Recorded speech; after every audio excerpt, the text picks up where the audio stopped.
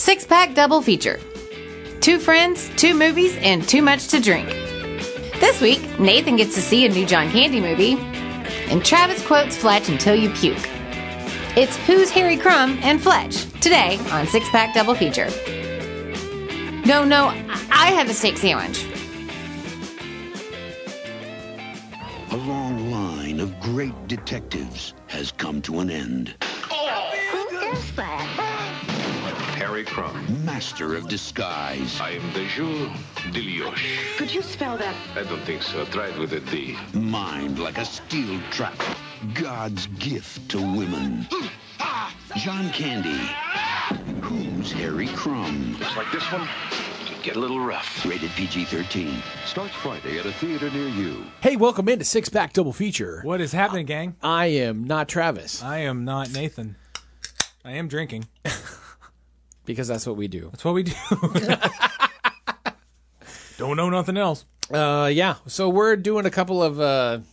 God damn, dude. After last week, it's glad to do a couple funny, lighthearted? Yeah, sure, lighthearted. No, they're lighthearted. Last week's episode was really down. I won't say it was fun. It was just serious. It was good, though. It was good. It was good talk, but it was serious. But this week we're doing Who's Harry Crumb and Fletch. I was going to say, which spoiler notes when I come to my trivia on Who's Harry Crumb, which, another spoiler alert, there's not a lot. Apparently, Who's Harry Crumb was considered John Candy's Fletch because he dresses in disguise and is investigating a story. Which is kind of why we chose it. Yeah. So John Candy wasn't an SNL alum. He was a SCTV guy. Correct. But sketch comedy, improv. Right. Very funny dude. Yeah, very funny dude. And then he made this movie. Again, you're right out of the gate, man. Stabbing me in the heart. I think I looked at this differently. I said, I think if I had seen this movie actually in '89 when it came out, I probably would regard this film a little higher than Nathan, what I do. You've never seen this. I had never seen this until about, 2 weeks ago, give or take. 30 years after it came out. Uh-huh. Yeah. I've been waiting on. I was initially excited when I texted you saying, it's pretty awesome. What? Well, I get to watch a new John Candy movie because I have not seen. Because John Candy's not making a lot of movies these days. No, he's kind of died down. His career's dead. His career is dead. Since '94. But no, Wagons East really killed it. Canadian Bacon really killed it, actually. Figuratively and literally. Rest well, sir, though. Yeah, we love John Candy. We love John Candy, but I don't think this is not in my pick 6 of John Candy films, and this is not in the top 10 or top 15 of my John Candy films, probably. Personally, I don't think it's him as much as it's. I don't think the story is that great, personally. Okay. But that's me. I guess I'll just say my piece and we'll move on to Fletch then. Let me see here. Let me see if I can tackle the plot synopsis on this one. Sure. When a wealthy heiress is kidnapped, Principal Ed Rooney, who has recently relocated to Los Angeles, requests Harry Crumb, Uncle Buck's bumbling and incompetent orange-headed twin, to solve the case. Harry Crumb, fresh off the bus from Tulsa, Oklahoma, who's dumber than a sack of hammers and can't connect 4 dots in sequential order, uses his suitcase full of racially insensitive disguises to allow us, the audience, to stumble onto 2 completely separate plots to drain P.J. Downing's bank account, neither of which Crumb know much of anything about. But let's not kid ourselves, this isn't really a mystery film, but a vehicle for John Candy to stumble, to break things, and to wear as many absurd disguises as possible. It's a bit of Fatty Falls Down. A bit of Fatty Falls Down. That was a Fatty Arbuckle movie. No, that's good though. I like that. I couldn't get past just disconnecting the logical part of my brain sometimes when watching it. That was my problem with this movie. If I had been 13 when this came out, but had seen it, I'd probably look at this movie differently. But for some reason I didn't, and it just kind of bothered me a little. So I was 9 when this came out. Okay. And I remember it coming out, and I remember from being able to see, I think I first saw it on VHS. Okay. I loved it right up until I had to watch it for this, and then and I still do. Right. But I watched it this time with like, okay, I need to take notes on this. So what do they do here? And I'm like, oh, they don't really do anything here. I think what bothered me is 19 minutes in, you knew who the kidnapper was. And I think that's kind of... Okay. That kind of bothered me because compared to Fletch, which we'll talk about later, his story's unfolding with the audience. Well, so you don't know. Fletch is based off an actual mystery right, novel. But regardless of whether it was this is or based wasn't, off of Fletch. Yeah. Is that 19 minutes in, you know everybody who's involved. Basically, Ed Rooney or Jeffrey Jones. Elliot Drazen. Ed Rooney, who's lost some weight and moved out to California. Had shaved his mustache. Ed Rooney. Has a high school boy, college boy crush on Annie Potts. And pretty much has kidnapped PJ Harvey. Is it PJ? PJ Harvey. PJ Harvey. No, that's a rock band. PJ Downing. It's so he kidnaps the daughter in order to get money because obviously Annie Potts is a gold digger. Yeah. And he has had an infatuation with her for decades, is what it seems like. So have I. Yeah. I don't kidnap anybody. Right. But you don't know that. It's not for 18 minutes. It's not a... I was hoping... It's not a thick story. No, it's not a thick story. John Candy is thick, but not the story. With 2K, 3Ks. Nope. 4K thick. 4Ks. John Candy is 4K thick. John Candy has nothing to do with 3Ks. Right. Ever. Definitely not. I think what bothers me is while it labels itself categorically wise as a mystery, there's really no mystery to it. No. And I think that's what... And I think they knew that. No, I know they knew that. I just think it does disservice to the audience because of that. Watching it. So you were expecting... I was expecting a better story. Okay. That was my first problem. That's your problem. That's my problem. That's where you fucked up. Yeah. Okay. I mean, it's like a standard 80s pacing. It's kind of just one gag to the next, and the story kind of piggybacks on that. Right. My problem is that his disguises don't serve a purpose. Well, they make you laugh. Well, they make me laugh. It's meant for comedic relief. How do you spell that? I don't know. Try it with a D. Try it with a D. I remember you texting me and saying, "Oh, good. His chest hair has now fallen off and looks like pubic hair." That was my first laugh out loud laugh. That was almost 30 minutes in. Was it really? I think so. It was close to 30 minutes. And there's no purpose, there's no point for him dressing up for going in and asking questions. But you laughed. He's a private detective. Uh-huh. He's going in and trying to find out who has kidnapped PJ Harvey's daughter.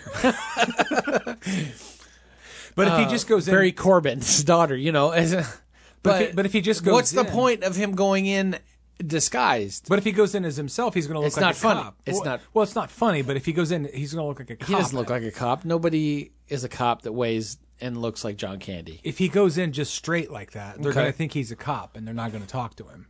So if he can surreptitiously gain some information.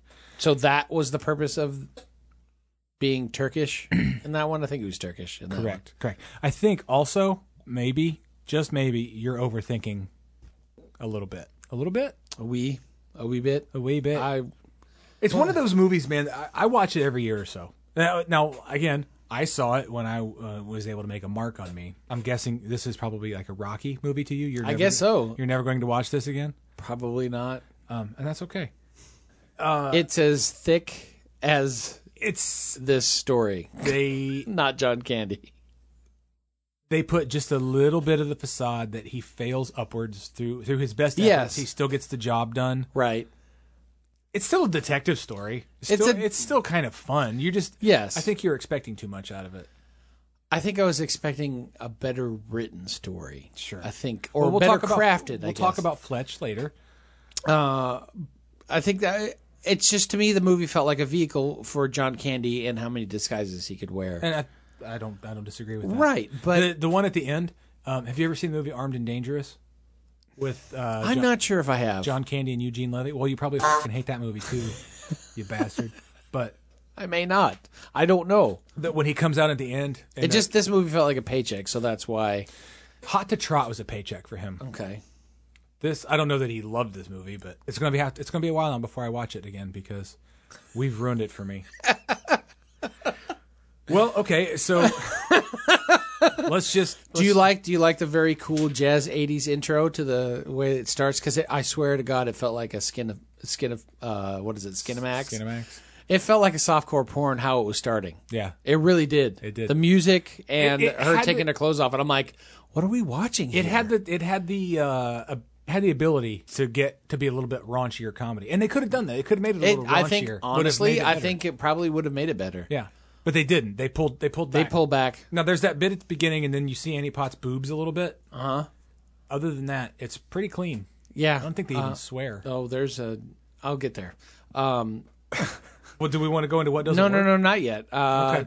Do you know what the purpose was for an orange tree dropping fruit in Harry Crumb's office towards the beginning? Did you laugh? No. I did. Why? Because stupid? Yeah. You're laughing now. I didn't understand it. I felt like there was subtle imagery and things that I should have understood that I didn't get. Not a Coen Brothers movie, dude. It's just a dick joke. No, but Fatty falls down movie. But oranges falling on an orange tree in his office. Wait, he has an orange tree in his office. That's Why? absurd. It's absurd. It's fucking funny, man. He's in Tulsa, Oklahoma. He hasn't even gone out to California yet. Okay. Who has an orange tree in Tulsa? Harry Crumb, Exactly. apparently. And does John Candy look like he eats a lot of fresh fruit and vegetables? No. No. He has an orange tree in his office. And it just every time someone shuts a door, it drops on his desk. It's funny. You know what I found in trivia? Apparently it was a nod to Jack Nicholson, Chinatown. Oh, thanks for trying to derail me on that one. It didn't work this time. Brock, you'll notice I gave him plenty of pause on that one. Okay, so what doesn't work? I have 5 things. Okay. I'm not going to... I'm going to go first because I Okay. think mine's fairly real. All right. They really gloss over how the Jennifer character is treated while she's basically kidnapped naked. Kidnapped naked and thrown into some type of wildlife retreat. Sure. Located in Simi Valley, California, which is not far from where I grew up. In which Whittier? Yeah, Whittier. They gloss over how she's treated while she's held captive, and then after she comes out. Obviously, it's the end. They of the movie. disservice her character in the fact that She's there's just really, she's lady meat. Yeah, she's not lady meat. She's MacGuffin, sure, but in a Lady less, Jennifer MacGuffin in a less quality story. Yeah, Yeah. the trope of rich people and fishing, or like owning fancy fish tackle. That's what it is. Tackle. Right. Fish gear. I was going to say. Oh, I own fancy fish gear. Fishing tackle. Here it's not as tired because it was the 80s and Right. there was still kind of we still have a class thing obviously, but 80s definitely played on that. rich people really fish with fancy tackle. 80s really. Is that a Marlboro? There was Butler? a lot of Beverly Hills rich things going on in the 80s. It's kind of tired. It is. But it wasn't at the time. But you could just say the But it same is. thing about like Beverly Hills Cop. I mean, it would be a tired metaphor for. Do you like it with Our a lemon class. twist? No, Yeah. I don't want anything with a lemon twist. Surge. Get the fuck away from me. Surge. Sounds like a dish detergent. Or soda. But mostly for the kind of movie it is and the time that it came out, I don't have any real complaints as to what doesn't work. It's at this movie, I think, knew what it was. The first one we'd kind of already talked about. I put half of Harry Crumb's disguises serves absolutely no purpose. There's no need for him to disguise himself at the salon. He's been assigned to the case to investigate. Why hide his identity? Now, you think it's because if people don't think he's a cop, they'll divulge more information to him, which he won't know what to do with because he's Harry Crumb. The music montage-esque scene of Harry Crumb arriving in Los Angeles and renting a car in order to feature another song on what I can only assume was supposed to be a big hit selling soundtrack. Apparently that was the Temptations. Huh, okay. Yeah, they were really looking to come back. Do you notice what kind of car saddled it is? on You know what kind of car it is he initially gets? Mustang that gets T-boned? It's Harry Crumb in a Mustang, Johnny Utah in a Mustang, Joe Friday in a Mustang. Okay. Why is it a Mustang convertible? Is that would you include that?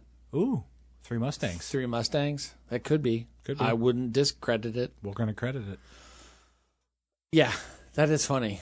That he wants the Mustang, gets the Mustang. I knew They that go- was happening. and they're like, They set it "No, up so perfectly. No. Yes. No. Oh. Yes. But then he gets the car that he deserves. The big red shark. Number 3, someone the size of John Candy crawling through an air duct vent. Doesn't work. Wouldn't it be fun if he ran into John McClane coming the other way? You gonna do a supercut of that one and Lilu multi-pass? Multitask. Multitask. It's a myth. Is that 3 movies where people crawling in vents? Oh, wow. Could be. It is. I don't know. You can list it if you want. When we we are. get the 2 submissions to find out who Brock wins and Falcon. the 3 prizes. Number 4, tennis pro dipshit can make it all the way to the gate at the airport with a gun in tow, but Harry Crumb gets stuck at the metal detector with a plate in his head. What if it was a Glock? Glocks are made of plastic. Either way, I don't know. the gun shouldn't have made it through the metal detector, just like Harry Crumb and the metal plate in his head. Okay. That he didn't realize until 4 to 5 times through. It's because he's because he It's stopped. funny. Because Well, funny. no, it's because he stopped parting his hair on that side. If he parted his hair on the other side, It would have been fine. it just wouldn't look right. And then the last one. This is clearly a PG movie wrapped up in a PG-13 paper that features Annie Potts' areolas and a commercial airline pilot at the end of the film who gets to shout out the phrase, "What the fuck is that?" when he sees Harry Crumb straddling a moving stairway truck on the runway. He says fuck? Yeah. Don't remember that. Yeah, that's where the PG-13 almost certainly comes in.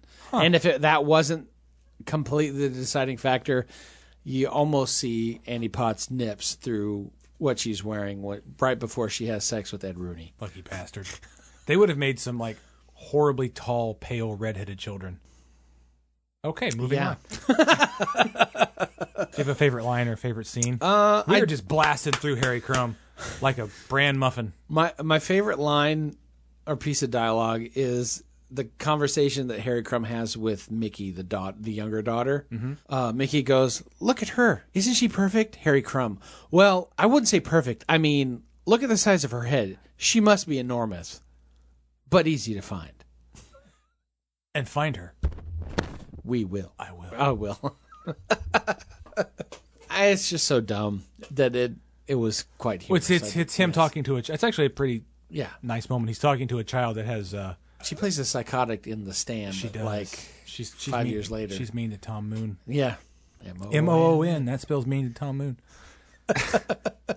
My first favorite scene is when you first meet Harry Crumb, Right. and he backflips into that armchair. Okay. What's that bodybuilder's name? Jake whatever. Yeah, it is Jake. Every time the I feel body, not Ventura. Jake, somebody It else. was Body by Jake. Body by Jake. That's what what it was. it was. Yeah. What was Jake's last name? I don't know. Body by Jake Body. Mr. Body. He was in Clue. There it is. Nailed it.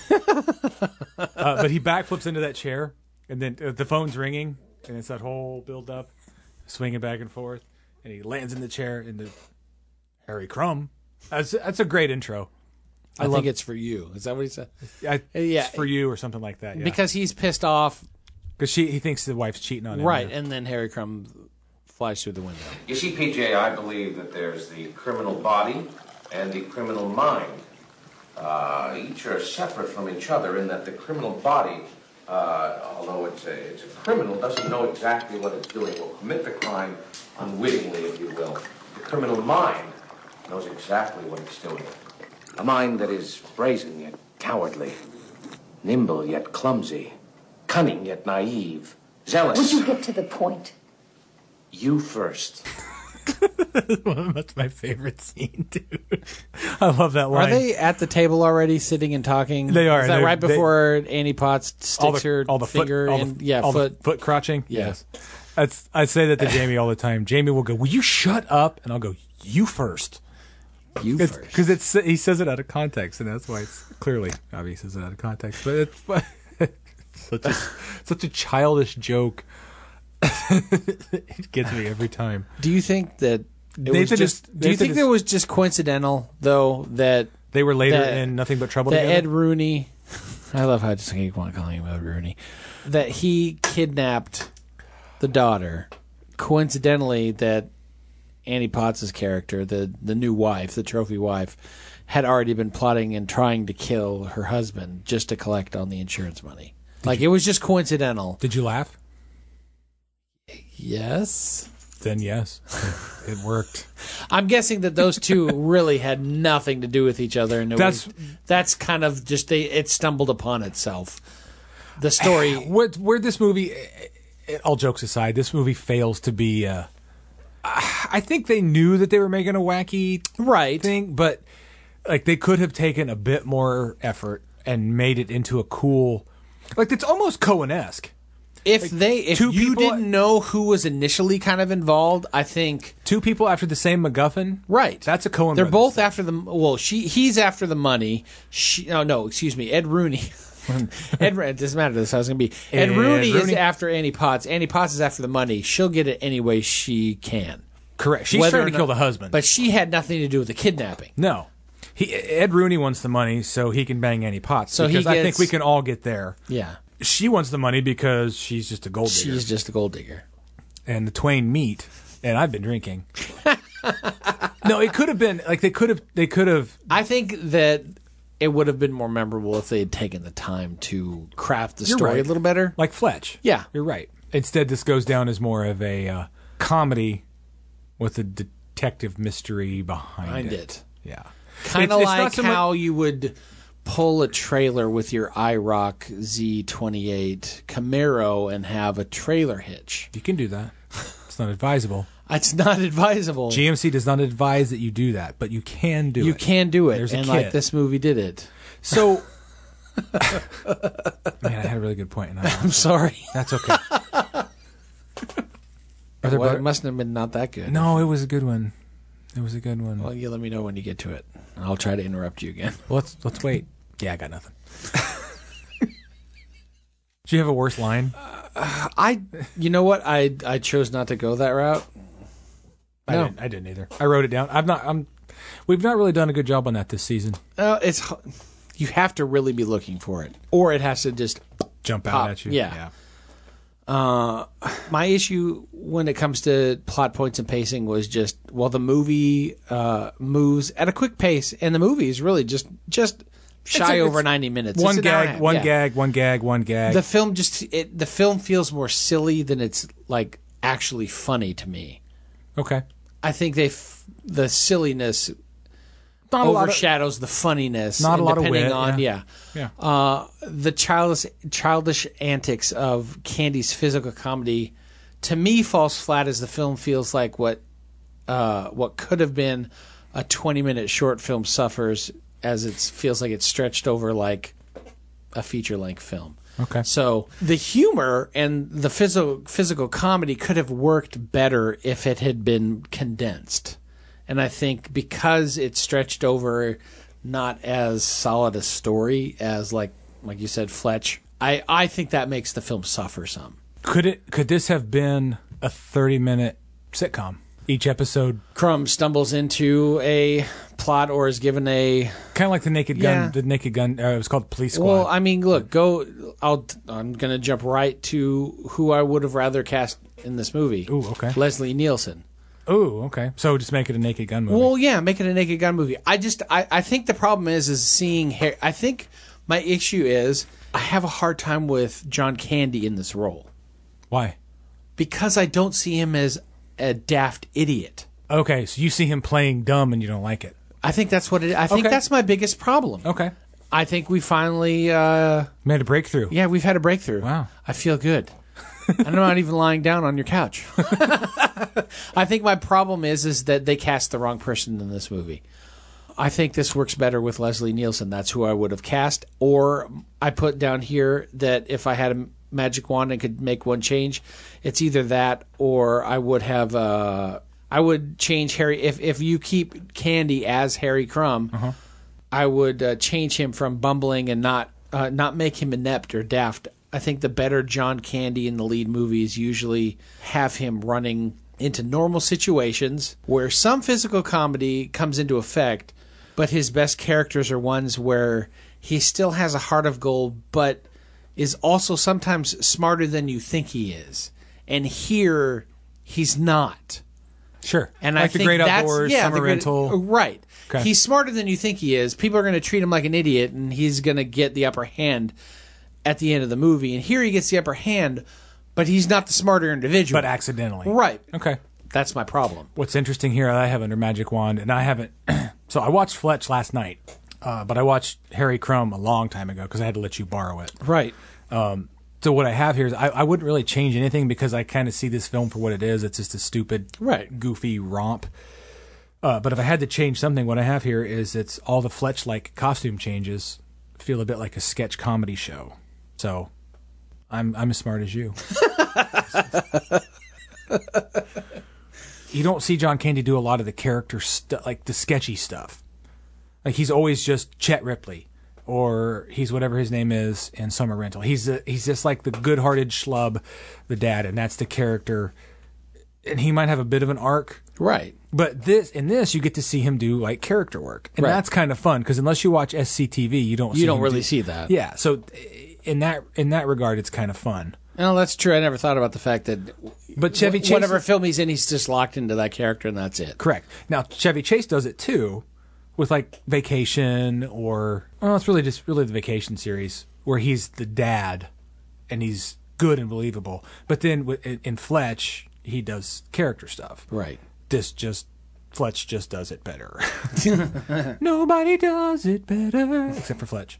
If I could recast the lead, I think a lot of times I go. I have two, and they're both actually modern on this one. Charlie Day, Okay. I think would be kind of fun. All right. Yeah. I could do that. I could see that. He could do that fake vibrato.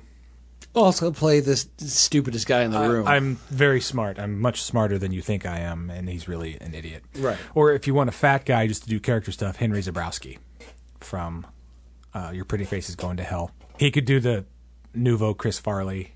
I would pay to see either one, really. I think I would watch this movie with Chris Farley in it. At least him. Isn't it just Beverly Hills Ninja? Yeah, maybe. But I would watch it with Chris Farley again. I don't know if I would watch it with John Candy. Farley plays the dumber better than Candy does. Sure. And I think that was my biggest struggle, is that this was a movie that felt like a paycheck for Candy. My favorite scene is when he goes into the salon. We'll see you then. Bye-bye. I'm sorry. What did you say your name was? I am the Jules Dilioche. Oh, could you spell that, please? I don't think so. Try it with a D. You say you're from New York. No. I work in New York. I am from Budapest. Oh, Hungary. No, thank you. I had a falafel before I got here. No, I'm sorry. That's not what I meant. Mr. DeGilius. I'm Dennis Kimball. Dennis Kimball. Yes. I just heard this morning you were coming. Yes, well, I'm here. This is our vice president in charge of operations. Quality control. Yes, something that's very important to us here. So you say. Move it, Kimball. Come on. Move, Dennis. Do you really believe that they believe that he's their regional vice president or whatever it was that he said? Assistant to the regional vice principal. A vice principal? Yeah. Ed Vice president. Rooney? Yeah. Because you're right. You don't see John Candy doing a lot of that shit. You really don't. And so this does allow him that opportunity to just kind of... Be racist. Well, throw himself into a character. And he wasn't Turkish. He was Hungarian. Seeing those every once in a while is funny. The guy that... Another... Jackass! Yeah, the guy who runs the hotel or is the security in the hotel. Joe he's Flaherty. an SESCTV... Joe Flaherty is his name. Yeah. He was the dad in Freaks and Geeks. Yeah. You suck, jackass! You jackass. I forget that's him. That was kind of funny, too, when he flies through the air duct and then knocks him out. I was watching the fight. Nathan mentioned way earlier today that am I going to make a supercut of Lilu and John McClane and Harry Crumb in the air duct, and I actually have that written in my notes, and I showed Nathan while I was playing. So, two idiots think alike. I do have here, what if John Goodman played him, but straight? This wasn't a comedy. And and this wasn't a recasting. This was just just a reimagining. You make Who's Harry Crumb? Make it a Coen Brothers movie. Okay. It's still kind of funny, still kind of dark. Yeah. But John Candy plays Harry Crumb. You mean John Candy. Goodman? You mean John Yep. Goodman? Yep, John Goodman. John Goodman plays John Candy In Harry Crumb. the making of. That would be interesting. No, I would. But John I'd Goodman watch 20 it years once. ago. I'd watch it once. Still hold up? We were blowing through this one, by the way. Which is totally fine. I'll put it this way. I was kind of excited to watch a new John Candy film for the first time. And I can't say that the film really holds up, though. While I may have held the film in a different regard, had I seen the picture in '89, seeing it 30 years later makes me say no, in all honesty. But that's just because I don't have a history of this. This isn't this isn't nostalgic for me. Right. It's nostalgic more for you, and so that's probably why. I mean, you like dumber things. Isn't that show on Netflix? You like dumber things than I do. Dumber Things. That would be Travis's show, is Dumber Things rather than Stranger Things. Her name would be 13. Instead of the upside down to be the sideways. Sideways. But I felt it could have been better, and I guess I just either overthought it or just was, I mean, even Lisa was like, you watch Harry Crumb? Who's Harry Crumb? Yeah, I was like, oh. What'd she think? She's not a big fan of the movie. She didn't think it was that great of a movie for him compared to. She loves John Candy, and there are other films that are much higher up on the spectrum. Don't get me twisted. Don't get me twisted. Boy, I tell you, you try to find like just information on who's Harry Crumb when you go to YouTube and go like, who's Harry Crumb reviews, and everybody's like, this is a really underrated John Candy film. I'm like, did you not see Uncle Buck? Well, I think it's the material. It really is. That's what they're trying to say. I think is it's a different exercise for him. Right. Okay. He's not playing the relatable schlub dad. Right. It's more of a fun character, just be goofy piece for him, and I think in that regard, it's for me it holds up for what it is. Okay. Yeah. It's not Beverly Hills Cop. It's not Fletch. And again, like I at least hope they knew that going in, and they just had fun making it. But yeah, for me, it holds up. Do you? You did trivia on this. And I did. There's not a lot. I thank you for doing that. What's your trivia? I'll have my 4 lines here. One of them we already talked about. This is John Candy's Fletch. This is the first one that's kind of on there. And then I put in bold, except it's not even close to as good. Fletch isn't an idiot, and Chevy Chase played clumsy much better than John Candy. Director Paul Flattery and actor John Candy were alums of the Canadian sketch comedy improv TV trope SCTV, Second City TV. That was, Toronto? Mm-hmm. Is that what it was? A number of Canadian Second City TV regulars made cameos, including the one you were talking about earlier about the security guard at the apartment complex where he's doing the air conditioning, Bombay air conditioning, and then he flies through the air duct and then runs into... Joe Flaherty. Is that him, Joe Flaherty? Are they brothers? Paul with the director? Must be. Maybe. I don't know. They're all Joe Canadian. Joe is the come on trying to get the change. Yeah. That's Joe. Okay. Wouldn't surprise me. Yeah. Coca-Cola is quite prevalent in this film if you didn't notice it before. I didn't. It's seen being drunk as product placements in this movie on at least a couple of occasions, one of them being Diet Coke. The movie was made by TriStar Pictures, which was a division of Columbia Pictures, which was owned by the Coca-Cola Company at that time. No shit. Really? Yeah, get out of there, right? I didn't know. It's crazy. I know. I didn't know. Weird. I had no idea, but it was more prevalent. I even thought about it. I'm like, boy, there's a lot of Coke placement. And then when I pull out trivia, I'm like, yeah, there is a lot of Coke placement. Huh. This being a noir gumshoe spoof, the seemingly out-of-place orange tree plant in Harry's office is an homage to Chinatown, which I'd brought up earlier. I forgot that until it hit me later. And then although the film is set in Los Angeles, it was filmed completely and entirely in Vancouver. They brought in palm trees to emulate California scenery.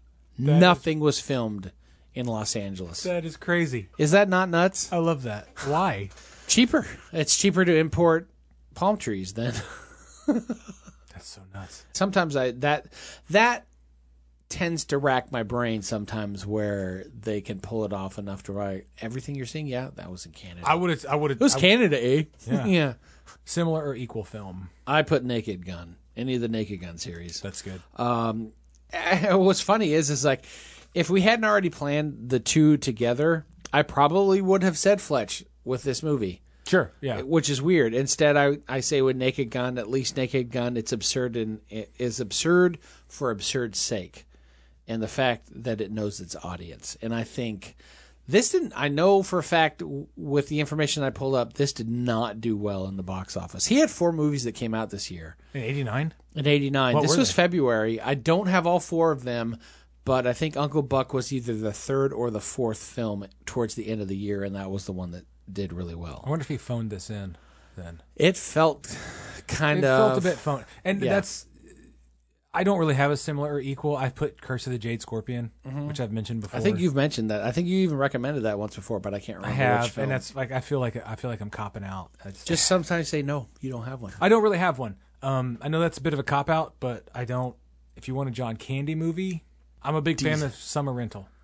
That's better. It has nothing to do with this. Great Outdoors. Great pick. Outdoors. I don't know. That's what I say. I say I don't have one. Okay. Other than the one we're about to talk about. This is definitely the inferior film compared to Fletch. Correct.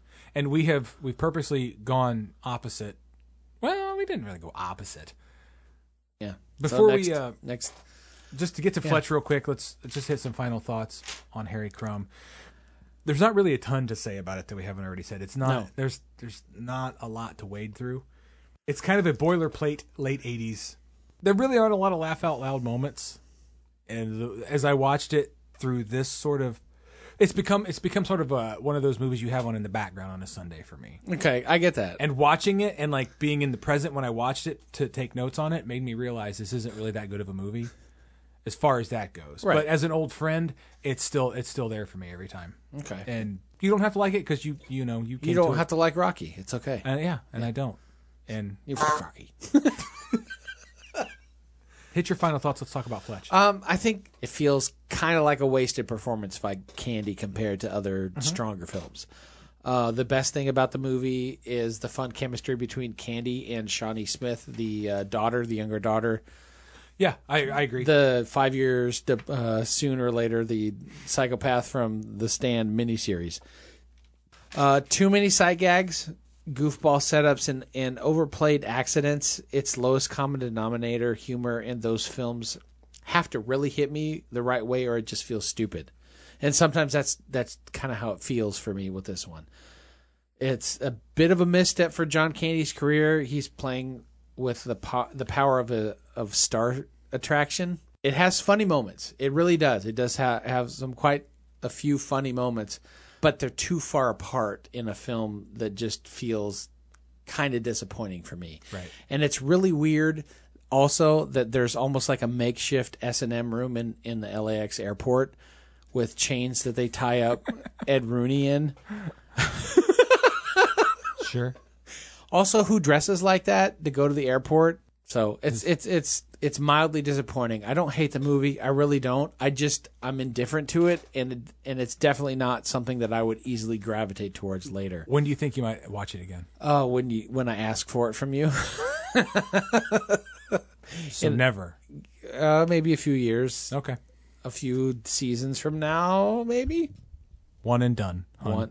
One and done on Who's Harry Crumb. Ah, for God, Don. What is this man saying? Bueno, señor Duncan, frente siglo.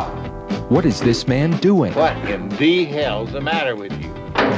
What is this man's name? My name is Igor Stravinsky. Hi there, I'm Harry S. Truman. I'm Don Corleone. They call him Fletch. Fletch F. Fletch. He's good at defending himself. Better tie your shoelaces. Oh! Disguising himself. And getting himself into trouble. Well, it be Fletch. Go ahead. Make my day. He's a reporter. There are no tags on these mattresses. Who's about to write the story of a lifetime. Will you kill me? Sure.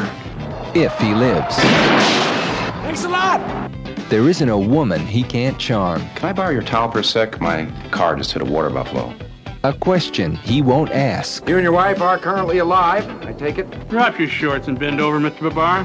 A risk he won't take. Probably feel 100% Moon River. To get to the truth. It looks like you two have a lot to talk over. We'll Just catch the last 10 minutes of Dynasty. Universal Pictures presents Chevy Chase as Fletch. My hero. Nothing to it. What sort of trailer is that? Where did you find that? A not good one? That's the official trailer. Really? That's what it says. It's definitely not the movie voice guy. It's like a movie voice guy is intern. The movie voice guy was sick for the day, so who is that? So yeah, straight up, all of my favorite lines, of which there are many. Are you going to do it like Tombstone? I will pepper them in. Yes. Okay. Liberally, because he's got a lot of them, and I only picked purposefully one because I knew you'd had many, or would have many. Now I do have a favorite scene. Yeah, I'm sure you do. I was just saying, I know there's a lot of. They're all one-liners, one or two. They're all just usually it's stingers. I don't know about you. This is number 3,703 for me. Oh wow, it's probably only Viewing in the of Fletch. 20s of mine. Really? Yeah, enough for me. But this is the Chevy Chase movie for me. This is the Chevy Chase movie. When I do Chevy, I love the vacation movies, but when I do a Chevy Chase movie, it's typically Fletch. Yeah, like he's always going to be Clark Griswold, but he's always going to be Fletch. Yeah, and for me, Fletch has more bite. It's more of a fun story. Fletch has more bite, even though he's in the PG movie too, because Clark is in the R movies. He's R in Vacation. I think he's R in European Vacation. He's R in at least 2 of the 4 Vacation movies. There's boobs in European Vacation. There's boobs in regular Vacation. You get to see what's her name's boobs. I love your body, Larry. That's one of my favorite lines. And then the motel lady's like, which I had watching this last night. I had an interesting thought during that scene because, but it is Gina Davis. I did, yeah, for the 5th time. Yep. Yeah, she definitely doesn't hit the. We talked about it before. She definitely doesn't hit the 3. No, for season 3. What if Tim Allen played Fletch? I don't know. Yeah. I don't either. What made me think of that is watching this last night when he says, "I love your body, Larry," and the hotel clerk kind of does that. It made me like I put the Tim Allen noise in there, right? And I thought Tim Allen could maybe he wouldn't. play this. It wouldn't be bad, but it wouldn't be as good. It would not be nearly as good. Not nearly as good. And that does not. I just as we're talking, I wasn't going to even mention that, but it occurred to me. That is an interesting offset. He's not my recasting. Don't even. No, we're not even close to that yet. I love this movie. I've actually not even been watching it that long. The only big criticism that I will have will be towards Chevy Chase as his performance. Okay. But we'll get there when we get there. But yeah, I love Fletch. I love the soundtrack. I love everything about Fletch. I love how it's a Los Angeles movie without being like stereotypical Los Angeles. Yeah. I didn't think about that. I think I looked up something not too long ago. They said that it's one of the top movies for people who live in Los Angeles. Why is that? Because it doesn't show all of the normal LA shit. It's everything that everyday people would normally see. Huh. Okay. Interesting. At least that's what I heard. That's what I kind of read. So because go with you that. lived in Whittier, right? So. Yes. This is another. That was when He Man showed up. This was another one that was hard for me to just. Oh, I have very few notes on this one. It was really difficult. It was really hard. I got 4 pages. We'll be okay. But it was hard to not. It took me about candy shell on this one. It took me about 4 hours to do this because I was watching it and then I'd realize 15, 20 minutes had gone by and I hadn't written anything down and I'd missed so much, but I hadn't missed it because I was just watching it and laughing. Yeah. Okay, so if you guys don't know, Fletch is the titular character from a series of novels. By Gregory MacDonald, correct? Gregory MacDonald, correct. That was the first thing I actually had down here was you've read, how many of his have you read? I know you've read some. 4 or 5. Okay. They're amazing. Okay. And they're great. Does the first movie, we're not talking about the second one because from what you've said, that doesn't exist in your... That comes into trivia. The second movie actually wasn't based off any of the novels. Books, which was a huge disservice from what I've been told. Correct. Does this movie kind of encapsulate the I believe it was. How accurate is it to the character? Pretty close. Pretty close. Pretty close. Actually, just to steal is it hard not to read it and not see Chevy Chase? This pretty much? For me, watching this and then reading the novels, all right, makes the novels go. Does it make the novels a little easier because you're though? picturing Chevy Chase, right? Okay. Now, obviously, the novels weren't written with Chevy Chase in mind, right? But was he the only one that okayed it for Chevy Chase? Gregory McDonald, right. the author, he had say over who could play or who could not play Chase Fletch. Jeez, that'd be a great name for him too, Chase. And he chose Chevy Chase. Okay. And reading them, have you read any of them? No. They're pretty easy reads, but Fletch is a little darker and a little less Chevy Chase. Okay. But it's not a big jump to get to. Oh well, okay, yeah, I'm there. I can see it. So reading any further novels after you saw this movie, it's super easy to picture Chevy Chase in the role. Okay. He just the performances would be a little more dialed down. All right. And I'll get into a bit more of that in trivia. And it's not like Chase's performance is dialed up; it's just dialed to Chevy Chase, pretty much. In my opinion, he's split. Okay. Because what they did with this was they did one take that was on book, and then one take that was Chase. Go ahead and improv. What they ended up using like 85% of Chevy Chase's stuff, and I think it kind of shows through. Like when he's a little more serious in a scene, you're like, that's probably on book, and that's. I'll mention that a little bit later. You know, too. the Bloody Mary steak sandwich and steak sandwich. That's clearly a Chevy Chase improv. And looking at his right wrist with no watch on it, and I feel like $100. Those are both straight out of Caddyshack. Correct. And I caught that this time when. But he did the wristwatch. When Underhill was at the bungalow and he was like, whoosh, when he pulled up it was his left arm, because if he's right-handed, the watch would be on his left. But either way, he did that and then climbing out the window, and that's when she's like, "You're the same size build as my husband," and John Cocktoast and. Cocktoast. That's an odd name. Well, Scotch-Romanian. It's an odd combination. Well, so were my parents. Again, this is to me the Chevy Chase movie. All right, here's another favorite line, real quick. I almost bought this place till I found out Hopalong Cassidy killed himself here. Bow and arrow. Very weird. What, are you doped up now? Talk to me like that, ass face. I don't work for you yet. And that was one of your favorite movie lines from the Pick Six, I think. It is. My friend Corey and I. Corey doesn't have Facebook, but his wife Andrea does. So there's your shout out. We would say that he and I used to work together, and it would be a situation like, "Hey, come look at this. This R2 unit has a bad motivator. Look," or whatever, and I'd go, "Oh yeah, bow and arrow. Very weird," and just walk off, fix it. I love it. No one I work with now has even seen Fletch. When I say some of this asinine shit that I'm about to list off during this episode, there's another one. It's okay. Let's get to it later. No one laughs, but I'll go, "Oh yeah," and then you'll laugh to yourself, and but I laugh out loud to myself and walk off, and they're like, "What the fuck is wrong with him?" Well, I've seen Fletch 35 times. That's what's wrong with me. Actually, that's what's right with me. What doesn't work? Oh, we're going there? That's the next thing I have on my notes.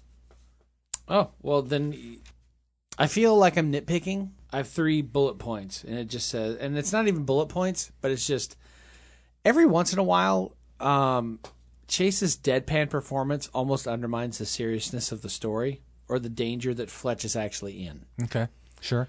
Because his take on the character, which is pretty much Chevy Chase playing himself with the name of Irwin M. Fletcher. Fletch F. Fletch. Fletch F. Fletch. It feels as if he's not as invested in it as we are and it kind of discredits the film as a whole in that respect. This was the first time I really watched Fletch with a more critical eye, and while most of the story is pretty solid, it's an interesting and engaging story, and sometimes you have to think, does Chevy Chase's performance of just being Chevy Chase do the story justice? Or I think for the most part, yes. It's Chase, and is it too much Chase? I see what you're saying. And not enough Fletch. Sure. And his interpretation of what Fletch is. I don't think so. But only once Fletch's life is actually being threatened, which typically means that he's staring down the barrel of a loaded gun. Whoops. Before he really takes the situation seriously, you have to wonder if those were the first takes the director wanted before Chase was told that he can do whatever he wants. And that's what I was getting at. It's just like anytime there's a serious non-chase line is the director going, stay on book. Stay on target. I feel the same way. And so that's my what doesn't work is every once in a while it just feels like, dude, come on. Those transitions aren't rounded enough. They're not as smooth. Yeah. I agree with that. And I don't, and it's like I said, it's a nitpick. I notice exactly what you're saying, and that's what always, it doesn't bother me. That's just knowing that they gave him 2 passes. Yeah, and I like that because it was, I need one that's right on book for the script. One for the studio. And then now have fun with it. Yeah, and one for... And then we'll see where it goes. One for the studio, and then the one that we're And I think use. every once in a while, that one sticks out because it's Joe Don Baker pulling the hammer back. Pulling the cock. Pulling the cock. That's a totally different movie. What did Family Guy call it? Chevy, the Quahog Dyslexic Society presents Chevy Chase in Felch. Subtitle: Pulling the Cock. When he pulls the hammer back on the little snub-nosed 38 in the jail cell, and it's just like, then suddenly it's serious. Yes, you're nitpicking. Yeah. It's okay. Like I said, it's nitpicking, but it's okay. It's our show. I would say pass. For me, everything works. It does. It does. Okay. I do hate that they tried a sequel without using any of the readily available source material. So there's like, what, 11, 12 novels? There were plenty by the time 19... At least half a dozen. Was it 89, 90 when Fletch Lives comes out? 89. Yeah. A fun twist of irony, John Candy's Fletch was not nearly as good as Fletch, but Fletch's sequel wasn't nearly as good as... Who's Harry Crumb? It's actually no, it's not good. Fletch Lives is not good. The story is. I'm really surprised that they didn't make more films than 2, and the fact that it was almost 4, 5 years apart. I'm really because dude, talk about ripe for sequel. The way it ends, yeah, and it was a big hit. It was, yeah. That's what's really surprising. This is one of the funniest movies. Dude, I laughed I've probably seen this 35 times, and I'm not shitting you. I was watching it last night, I was like, I didn't want to take notes on it because, like, I found doing this, taking notes on comedies, because we try to be funny when we do this, when we fail most of the time, but we try to be funny. We try to make each other, that's what we're trying to do. We're trying to make each other laugh. And there's not, like, do you think Stanwyck pooped when he died? You know, it doesn't, we don't need to be funny about this movie because... Stanwyck didn't die. And this movie's already classically funny. Yeah. But I was watching it last night thinking, like, how old am I going to be the first time I don't laugh at this movie? And I don't want to be that old. You know what I mean? Dementia. This movie... Jesus Christ. This movie still makes me laugh. It's his delivery. It's his delivery, but it's what he says and how he delivers it. It's the... Say, can I borrow your towel for a sec? My car just hit a water buffalo. Fletch is the perfect bullshit artist. He's pushing his questions to the brink of stupidity and then just miraculously somehow pulling it back in just so he can collect as much information needed for the story that he's writing and to be able to move on to the next clue, you know? Marvin, you and your wife Velma are currently alive. That kind of question? When was the last time you saw Alan? How long has he been coming up here? He's like, yeah, this feels like a cop thing. Yeah. Well, I never thought about how much it very much, like, under plot points and pacing I'm like, this is a wonderfully paced classic Hollywood detective story that sort of feels almost noir-like. Yeah. Because it's an investigative reporter. His portrayal of it makes it not noir, though. Right.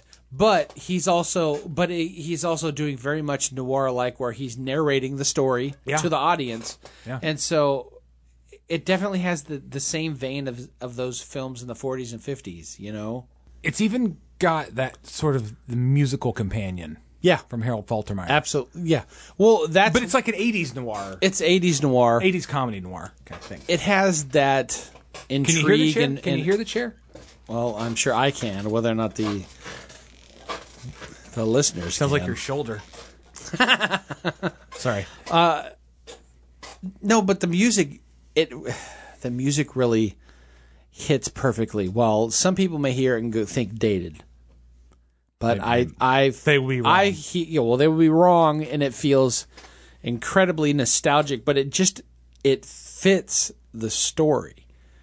It feels kind of mysterious and there's a bit of wondery in everything that he's doing with. It's like another character. Sure. You know? Totally. Yeah. And this movie, in my opinion, would be 20% less interesting if that score wasn't there. I think it'd be more. If you took that score out of it, I think you'd... more interesting? Less. I'm sorry. It would be... Oh, more than 20%. More percent okay. not interesting, which is... I'm clearly a mathematician. So it would be 80... No, so it would be 70. I think most movies would be far less interesting. Without the score? Yeah. Yeah. There's a possibility. That's why scores are so important. The other points I put down here are like the direction and editing are spot on, as the film feels just ever so slightly satirical, but never lingering on too long for any joke. None of the jokes like it is like not a Mike Myers film, right? You successfully get the laugh in, you get out, and you move on to the next scene, and that's what makes that's what makes the comedy work. Is because it captures that moment, and then it's done. Yep. And you hold on too long, like you said, and you end up with the Mike Myers picture. The story moves along briskly, never slowing down for me to look at my watch. It unfolds nicely. It's just over an hour and a half. I don't think I would adjust this film's length in any way, shape, or form. It's really fine-tuned. 3 names I enjoy: Marvin, Velma, and Provo. Is that a Utah joke? Yeah. Provo. Yeah. Do you have a favorite scene? I'm gonna continue to do favorite lines throughout the episode, but I've got a favorite scene that I've got a clip for. Do you have one? I do. Now, how long have you had these pains, Mr. Barber? No, that's Babar. 2 B's? 1 B. B-A-B-A-R. That's 2. Yeah, but not right next to each other. I thought that's what you meant. Arnold Babar. Isn't there a children's book about an elephant named Babar? I don't know. I don't have any. No children? No elephant books. Open wide. Say No. No, it's an odd name. I don't recall having seen it on the club registry. Well, I don't formally belong. I'm a guest of my aunt's. Your aunt? Right, Mrs. Smith. Joan or Margaret? Uh-huh, right. Well, which one? Margaret. Funny old bird. Yeah, is she ever? I could tell you some stories. I bet. You know, it's a shame about Ed. Oh, it was. Yeah, it was really a shame. To go so suddenly like that. He's dying for years. Sure, but the end was very, very sudden. He was in intensive care for 8 weeks. Yeah, but I mean the very end, when he actually died, that was extremely sudden. You know, Alan and I were recently speaking of dying. He told me Boyd Aviation took out a large insurance policy on him. Got to be in some kind of perfect shape to get that sort of a policy, I bet. Drop your shorts and bend over, Mr. Babar. Oh, no, really, we don't need to. We don't want to do that. Say, you know, my kidneys feel a lot better in this position. Maybe it's just that I'm not doing any calisthenics. You know, if I did some sit-ups in the morning or bent over like this, I'd probably feel 100% better. Moon River. Whew. Thank you, Doc. You ever serve time? Breathe easy. Breathe easy. You know, I was surprised that Alan was able to get that policy. I know there's a history of cancer in the family. There is? Yeah. As a matter of fact, you using the whole fist, Doc? Just relax. Yeah, I saw Alan the other day. He's looking a little peaked. I don't know, I think he's lost weight. Are you sure he's all right? I can't discuss another patient, you know that. Well, I don't find anything wrong with you. Oh. Well, I'm sure it's not for a lack of looking. You stole one of my favorite lines, which is the using the whole fist, Doc? Yeah, that was always been one of my favorite lines from this movie. I just love the fact that the lengths that Fletch is willing to go to in order to just obtain a few extra clues to stay on the case and to chase down a story is quite extraordinary. to the point of prostate examination. I'll never listen to Moon River the same way again since I've seen this movie. I remember that much. I remember the first time I watched this movie. That's the scene that made me laugh the hardest because I was already laughing by the time he got there, and I didn't even know until the next time I watched it that it was Moon River. But I thought he just went ooh. I have 3 favorite lines that I could narrow down. Okay. They may be on yours. Probably. What I'll do maybe. is I'm going to, for 2 of them, I'm going to feed you the line for Fletch's response, and I'm sure you'll know what they are. I'm Fletch? You're Fletch. For 2 of the 3? For 2 of the 3. Okay. You ready? As ever as already be. You'll be wearing rubber gloves. Do you own rubber gloves? I rent them. I have a lease with an option. Oh, yeah. I mean, first I'm like, who says that? And then I came back and went, no, the more logical question is, who asked that? Who asked, do you own rubber gloves? Really? I wonder if he meant like dish. I don't know. Dish gloves. Okay. The second line is, ever seen a spleen that large? Nah, not since breakfast. I use that. I haven't sterilized. You're not going to make this guy any sicker. The last one is Fletch. I'm afraid I'm going to have to pull rank on you. I don't want to have to do this. I'm with the mattress police. There are no tags on these mattresses. Just moved out. That's the guy who kicks in the nuts, right? Yeah. It's hard not to just sit here and giggle about this movie. I know. Because this movie makes me laugh so much. I'm like, I love the magic when they're in the wreckage room. It's like, how are you doing, doctor? Where are we? In the wreckage room. Oh, I'm much better now. But he's like, I love the magic of movie computers for the purpose of driving the plot. Blank screen, just type the name of the person you're looking for, and you'll get exactly the information you need to move the story along. Alan Thank Stanwyck, you, script. comma, cancer. Thinking. No cancer. Huh. The plot thickens. I'm pretty sure that this may come up on trivia, but the first moment that Alan Stanwyck drove up in his car with Fletch, is that the Godfather house? It is the Godfather house. It is. Yep. Okay. With the horse head. Yeah. That's what I think that's what most people know when you say the Godfather house. It's the house in Beverly Hills or whatever. That It is. Okay. I didn't write it down. I thought that looked right. I'm like, this is the Godfather house. Isn't it? No, I'm sure Travis will probably know if that's the case. It was in trivia, and I actually didn't write it down because I didn't think it was. Well, no, I didn't. I didn't know it. I just didn't think it was. Didn't think it would play, but you asked, and all right. Luckily, I just read this. Thank God. Did all this research last night. So research, people, do it. Sugar, Mr. Poon? No, never. I do that one all the time too. Poon. What type of name is that? Comanche Indian. I have 2 favorite scenes. One I'll describe, and one I'll play a clip of. Sure. The first one is the chase scene. It's right after Get Out of Town, the song. It's the chase scene comes right after my clip, but I think that chase scene perfectly encapsulates what this movie is. It's a bit of action, a bit of crime, and a bit of comedy. Right. And it's all in the same, Like, I stole this car. Well, that's okay. I'm not even sure that's really a crime anymore. That whole, hey, Freddie, how's the herpes? Does it hurt? I did pull over before. The whole... But in the songs playing... We play this game all the time. When he goes behind the truck or whatever. Yeah. And there's Freddie. Oh, he'll be so surprised. The whole... It's so asinine, man. It is asinine. What would have made that scene funny? Actually, no, it wouldn't have been funny.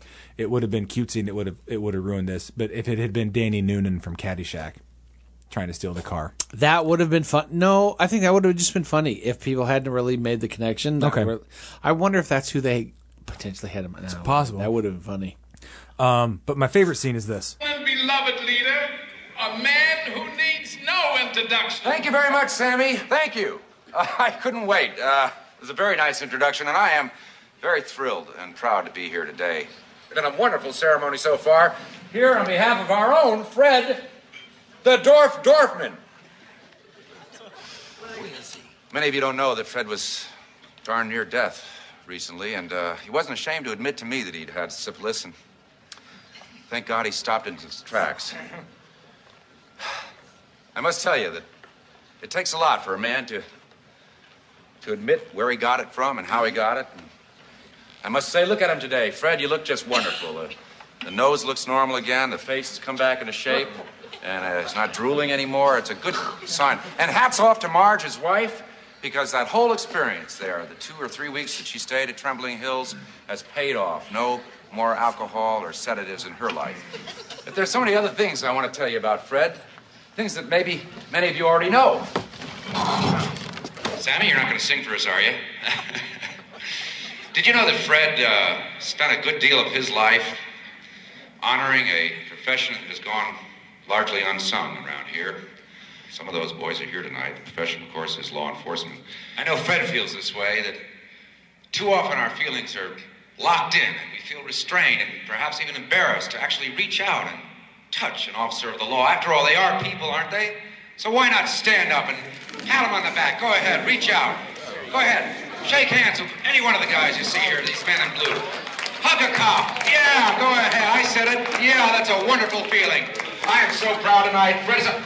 Oh, say, can you see by the dawn's early light what so proudly we hail at the cops,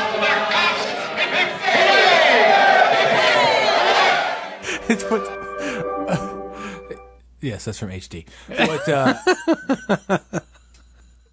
What's funniest to me about that is clearly him riffing. Right. That's a full riff. That's a Chevy thing. That is, here's where you need to start. Go ahead and hit it. And he's hoping in between that, when for me, the favorite part of that is when he goes from his rambling nonsense into the national anthem. Right. I'm just so proud to say. And everybody joins. And then he dips out and goes into hip hip hooray. He was hoping that they would cut, I think. I would think. And do a jump cut, but they don't, and that's what makes it funnier. There's almost this awkwardness. Yeah. Oh, it's totally awkward. Yeah. Like nowadays, you would get shot if you stopped singing the national anthem midstream. You know what I mean? The fact that he got everybody else to do it at the same time. If he's riffing, unless he did that 2 or 3 times, I don't know. You wonder. I don't know. I don't know. But go with whatever feels right, guys. All right, I'm going to do the national anthem. But then literally the chase scene comes right after that. So I guess my favorite 5 minutes of that movie is that's pretty good. Yeah. One of the things that doesn't necessarily work, but I wrote down here, how much did Fletch make as an investigative journalist for the Los Angeles Times that he had to pay his ex-wife a monthly alimony stipend of $918 a month? I don't know. I don't understand how alimony works. I don't understand how alimony works either, but that in 1985 money, that's not even like 2019 money. Let's ask the computer. How much was $1,000 in 1985 money? Here's what I found. According to the computer, $1,000 in 1985 money, or Glow era money, right, is $2,300. Holy mackerel! $2,380.04. So he owed his wife $2,300 just in 1 month's worth of alimony to Colonel Sanders. Yeah, I thought that too. Oh, wow. Almost $2,400. Here's $1,000. Keep the change. What does he say to him? Apply the difference to next month. Apply the difference to next month. Keep $10 for yourself. Right. Go get yourself a nice piece of ass. Well, I knew you've seen this way too much, so I knew you would probably know that. There's a quote that comes before that when he goes, "You owe Wendy $985." And he pulls out this wad of cash and he goes, "Oh, cash! I'm impressed. I saw my pimp today." Yeah. One time. Doesn't he ask him to open his... He does. But one time... Who opens a raincoat? Who has a raincoat on in Los Angeles? It doesn't matter. Because one time in life, we were at a bar. Some friends and I were at a bar. You hadn't turned up yet. And I went to pay the tab and I had cash.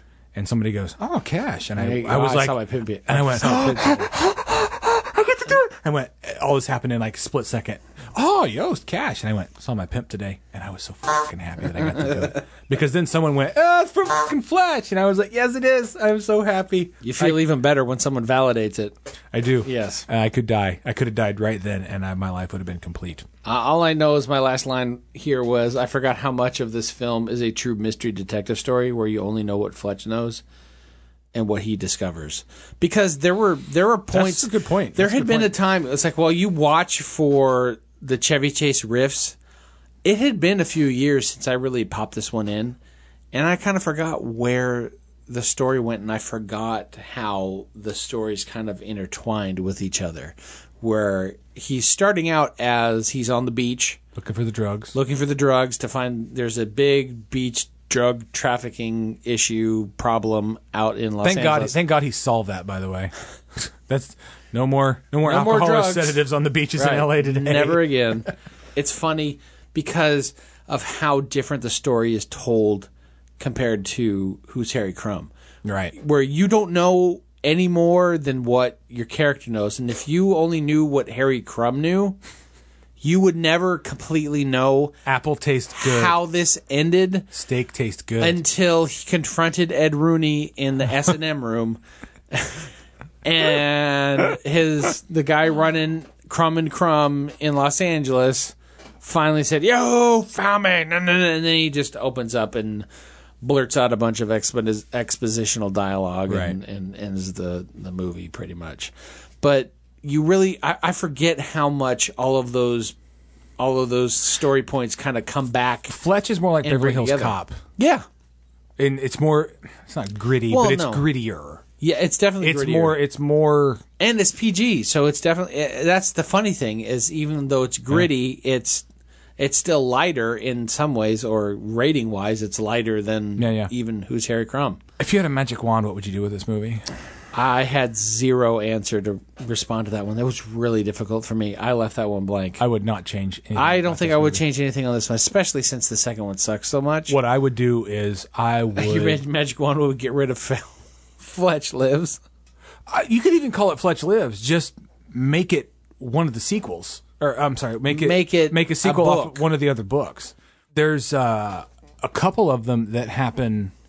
I can't remember when the first Fletch book was written. It was in the early 80s, obviously.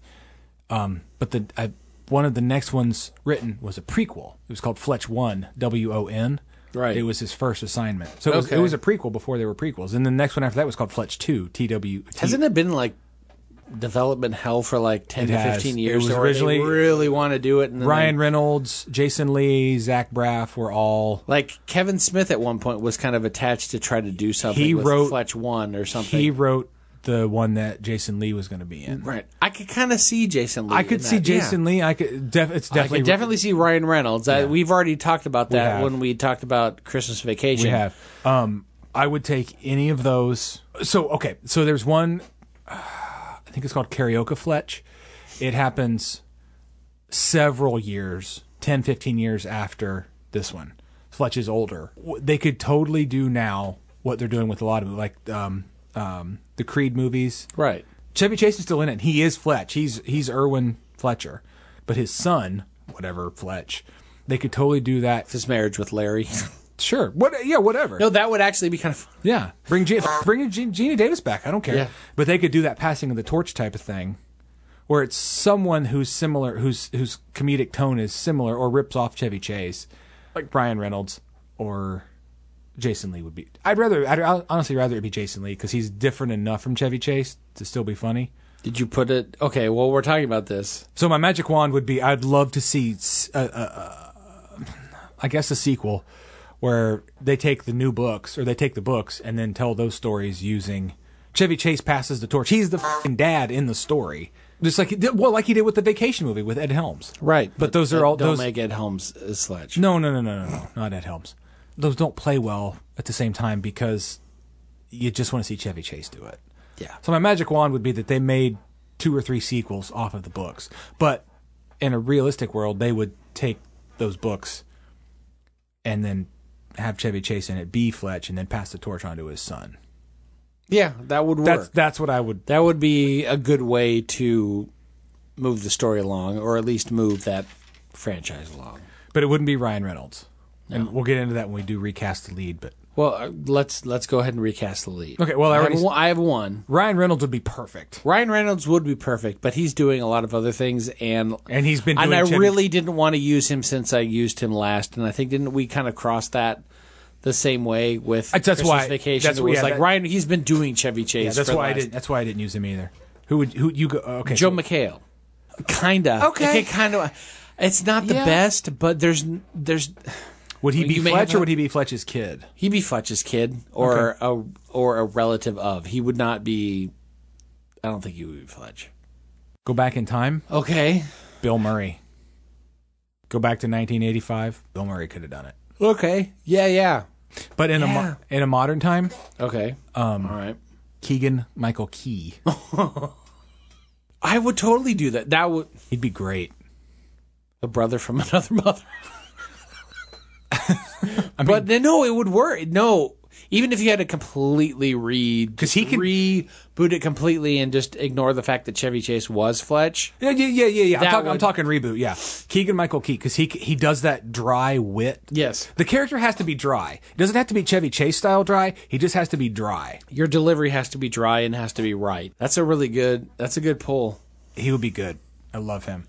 But I'm basing that based on the A.A. Ron sketch that they did on Key and Peele.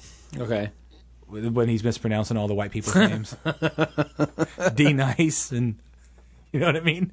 Because he's Dennis, right? No, it was Denise. Oh, Denise. D. Nice. That's the same one. You done messed up, A.A. Ron. A.A. Ron.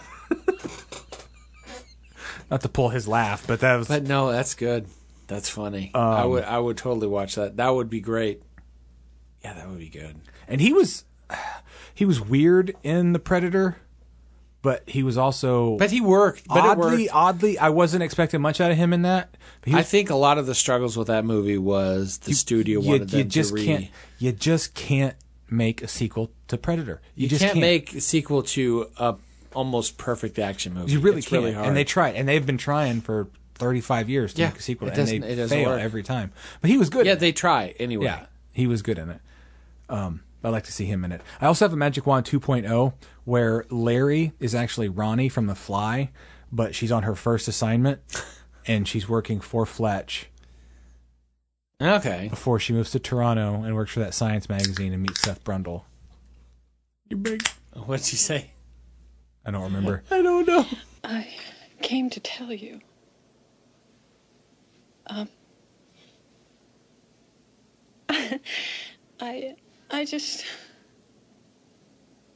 wanted to see you before. You have to leave now. How did they work The Fly into Fletch? Well, there it is. We were going to play more, but it was really depressing and sad. I wasn't going to play more. I said, you want me to pull that clip? He's like, yeah. Yeah, that'd be funny. That'd be funny. Oh, wait. We'll just go this way. You get the gist.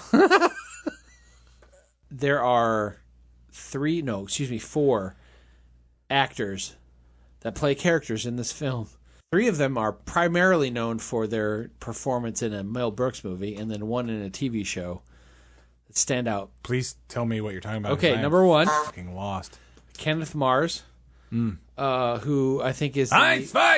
Right. He's Inspector Klemp in Young Frankenstein. He's the one that plays the... He's Gale's father. Yeah, he's Gale's father. George Wynn is Colonel Sanders in Spaceballs, the divorce lawyer. We have Burt Gilliam, who plays Lyle in Blazing Saddles. He's the one working on the airplane. What are you doing? Some of that stuff? It's all ball bearings. And he just gives me that look. You know what I'm saying? You're not look. Yeah, he just gives me that look.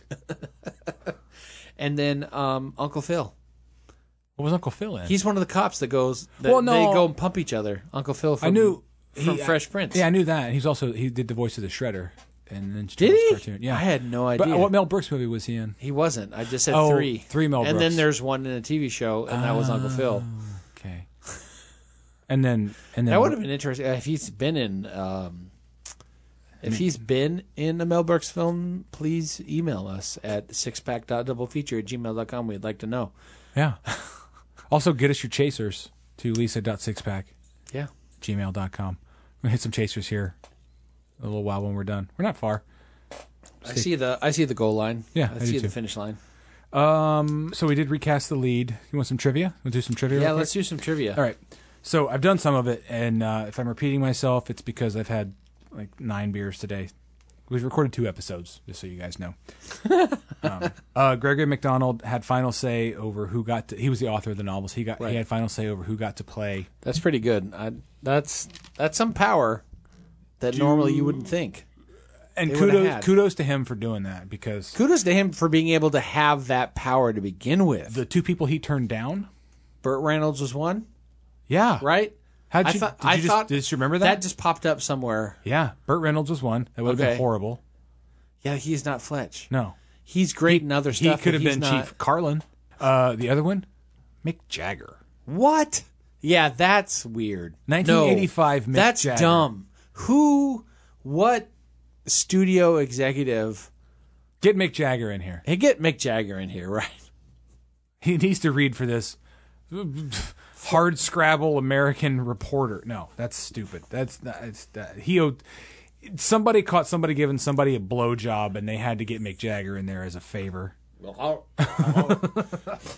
I said before, Chevy Chase recycles a few of his jokes, especially from Caddyshack, the wristwatch on the wrong wrist bit that's not even there. Okay. And the other one, which is, I feel like $100, both from Caddyshack. There's, at the end, when Fletch puts on that hat, do you know what the logo is on there? No. It's the logo from the Nostromo.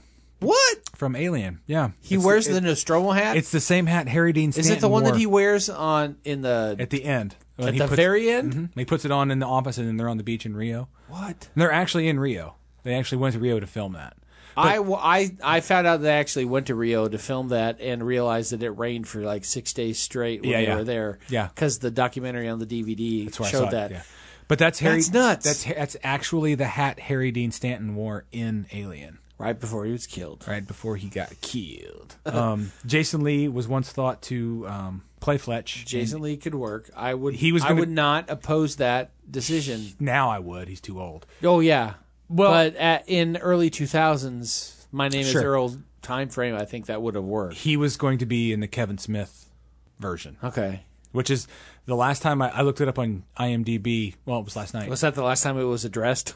Yeah, but it's still listed on there. Fletch. Really? Kevin Smith, yeah.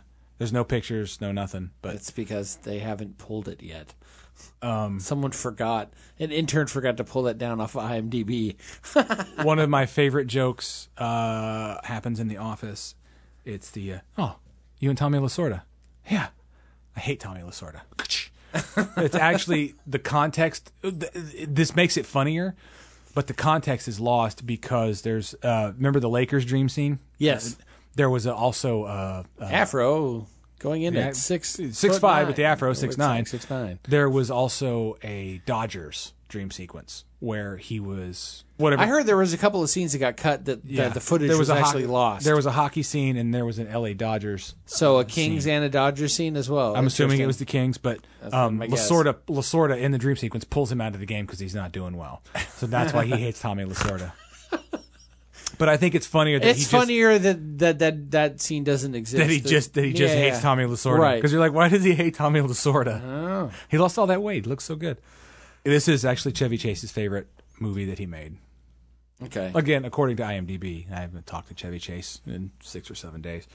But when I talk to him again, I'll be sure to ask him. But according to the internet... I can't believe you didn't ask him before. Really? That is odd. There was other stuff, but it wasn't interesting. Okay. At least for our audience. Brock and Falcon. Couldn't we just do this? Couldn't we save ourselves a lot of effort and just put Brock and Falcon on speakerphone once a week and just talk to them? Hold on, we're making a call. It sounds like you're doing the MASH theme song.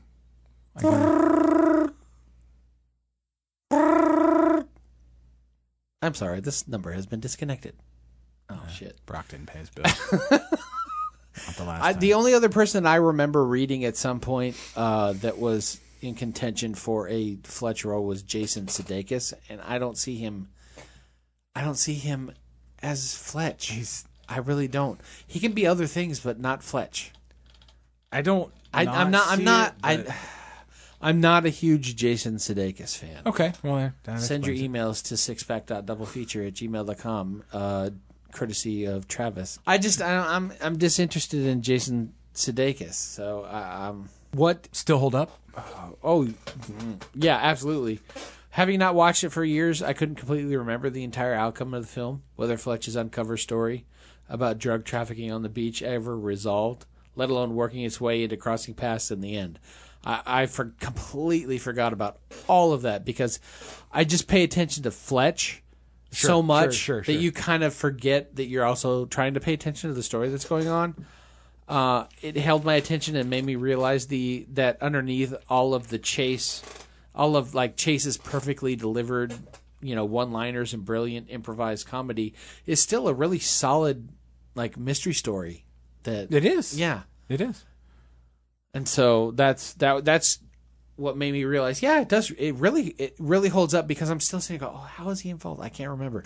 There was like pieces to the puzzle that had just been long enough where I was like, I want to just watch it and just not think about it and just watch it for the story and went, oh yeah, wow, this is actually really well written. Do you want to borrow the book? Any of the books? If you have it, I will. I'll borrow at least the first one. I have all or at least most of them. I have not read one that's bad. They're all really good. The only thing that they really did differently from the book it's not spoiling anything because you've seen the movie. In the book, the chief and Alan Stanwyck are on completely different missions. They're not together. Okay. They meet up at the end where the chief knows that Fletch is at Stanwyck's house and he's going to kill Fletch. That's where the two stories converge. It was easy enough in the screenplay to make them converge beforehand. Yeah. Where the drug trafficking was related to South America and what's he doing? Some of that stunt flying?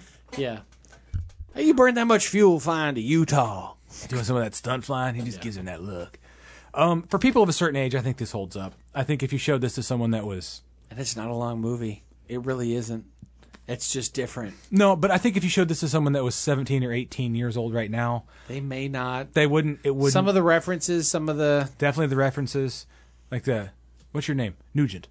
Ted Nugent. Ted Nugent. The fact that he still called him Nugent at the end of the film, Mr. I'm like, Nugent, I know that. Stanwyck is a fucking idiot. No, that's what was funny to me. I know. He called him Ted Nugent. The joke pulled through. Yeah, all the way through. The fact that he still called him Mr. Nugent. There's another bit of trivia. Okay, Otter's name in Animal House, his last name was Dorfman. Oh. His dad's name was Fred Dorfman. They did Fred Dorfman on there from Animal House. And I knew that was a callback. Kind of. Otter was played by Tim Matheson.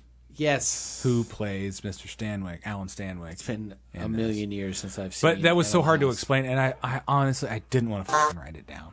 But I'm amazed I remembered it. But I don't know. I wonder if comedy, like modern comedy fans...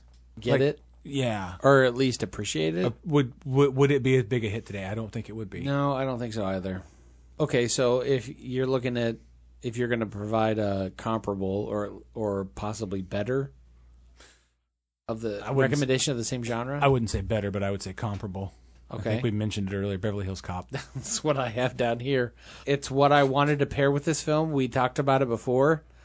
It's funny. It has decent action. A great cast with standout performances by Eddie Murphy. It scratches all of those itches that Fletch does, but with an R rating. It is R. Are there boobs in that movie? Yeah. There's strip club in. Okay, it's more profanity though than boobs. It's more profanity and some violence than it is anything. But it's a little darker. Beverly Hills Cop's a little darker. But Fletch is and darker than you think. It's more crime movie than it is detective movie. Yes. Fletch is more sneaking around. Fletch is more detective. Yes, Beverly Hills Cop is definitely more crime. But they're the equal trajectory, man. They're just funny enough. They're just actiony enough. They have just enough action. There it is. Just enough of either crime or mystery, whatever their genre, whatever their specific genre. It's same person who scored both movies. Oh yeah, he did. And they're only a year apart. And they're so both you SNL. Only have like they're both SNL 84 to 85. Yeah, that's true. They're both SNLs. And the supporting cast is all great. I don't know if there's anybody from a Mel Brooks movie in Beverly Hills Cop, but I won't hold that against them. I put down here my final thoughts is that Fletch isn't a perfect movie, but it was the perfect movie for Chevy Chase. Okay.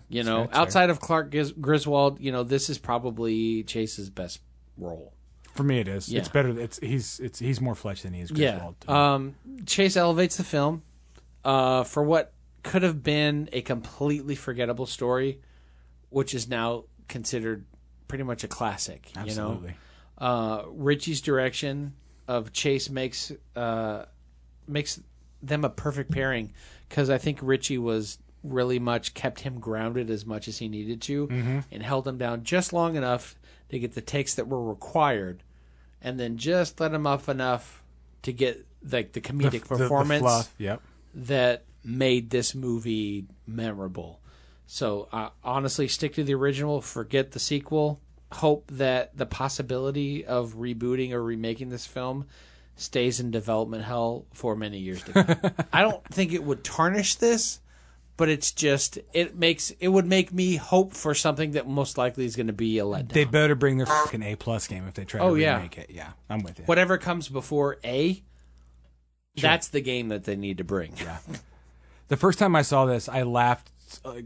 I was probably 19 or 20. Yeah, you have to be old enough to get it. Right. The first time I saw this, I laughed so hard I couldn't follow the plot. I followed it enough that set up a joke, and then I would laugh. We were high, but I followed the plot enough to know what happened. But I had to go back and watch it again. And then you watch it again, and you're still laughing. You watch it again, and you're still laughing. Everything he says is a one-line classic. Right. He's just a machine in it, man. As a detective story, it's great. As a comedy, it's great. As a Chevy Chase movie, I have said it a number of times today. It's his definitive movie for me. And does it seem weird that the same guy who directed this also directed The Golden Child? A little bit. It does seem weird because this is a good movie. And The Golden Child, not so much. The novels that Gregory MacDonald wrote, again, check those out. There's like maybe 10 of them. Maybe. They're all great. They take place throughout throughout Fletch's life, from his beginnings. Yeah, you can't even separate the two, can you? You can't. You really can't. Read the novels. They're like, I think people call them beach books or vacation books. Kind of bubblegum pop. Yeah, they're not. There's just enough there. It's not trying to confuse you, but there's enough story, and they're all really good. And then you have the bonus now of having watched this movie.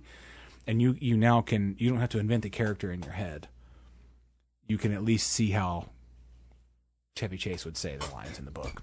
Hit me with a chaser. I got it. The exclusive Bluebarsky chaser filing system.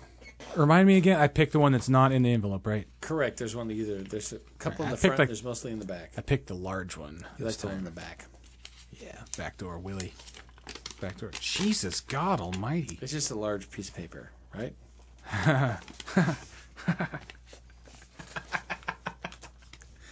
This person is a crop dusting genius. Long-time listener, first-time chaser. Oh, I get it now. Not time chaser. First-time chaser. Jeremy from Tucson. I thought it was a Mystery Science Theater 3000 reference. Brother. I figured. Nice. Pardon the laughter. I thought you were referencing Mystery Science Theater 3000. Not just saying you're a first-time question asker. What an amazing setup I've given you for your question. All right. I almost want to read this one in Morgan Freeman's voice, but I'm not going to, so here we go. Should there be a sequel made to Shawshank Redemption so we can see what happened to those two, how do you think they spent the remainder of their days? Good God, no, I don't want to see. I know. I have an answer.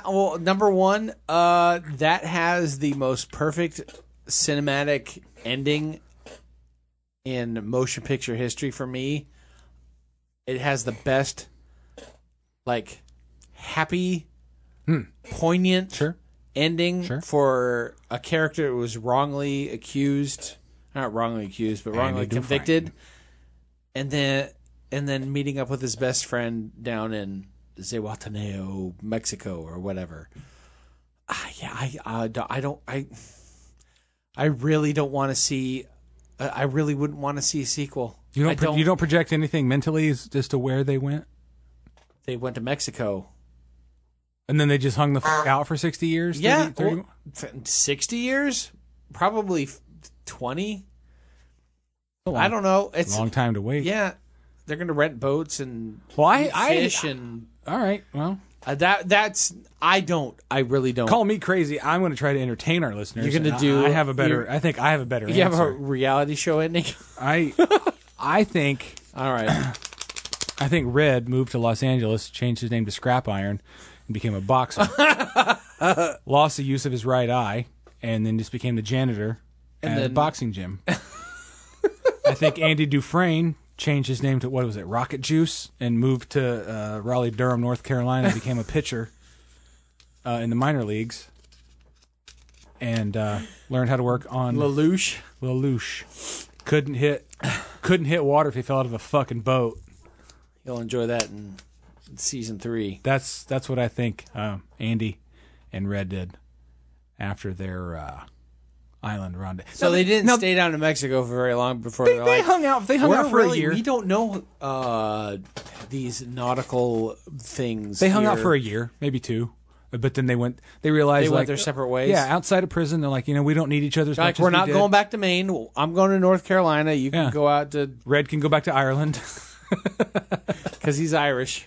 Because of his red hair. Right. That's what I think. Thank you, Jeremy. That's a better ending than mine of... It is. No. I know it is. Because I know. Dick. All right. Is it in Latin, or...? I wanted to read the whole question. Oh, okay. Butthole. Gotcha.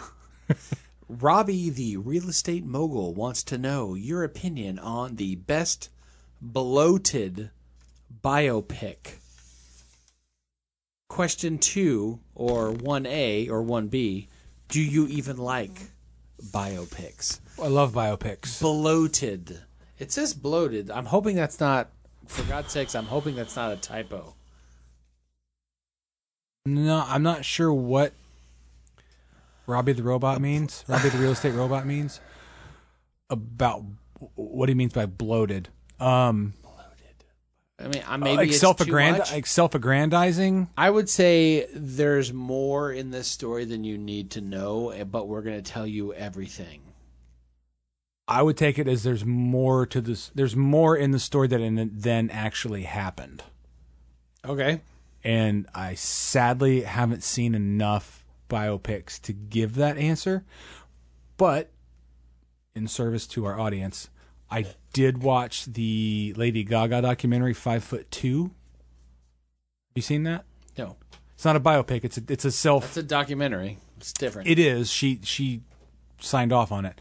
It's very, I think, self-serving. But she comes off as sort of a spoiled star child. So I was disappointed in it. Okay. But as far as...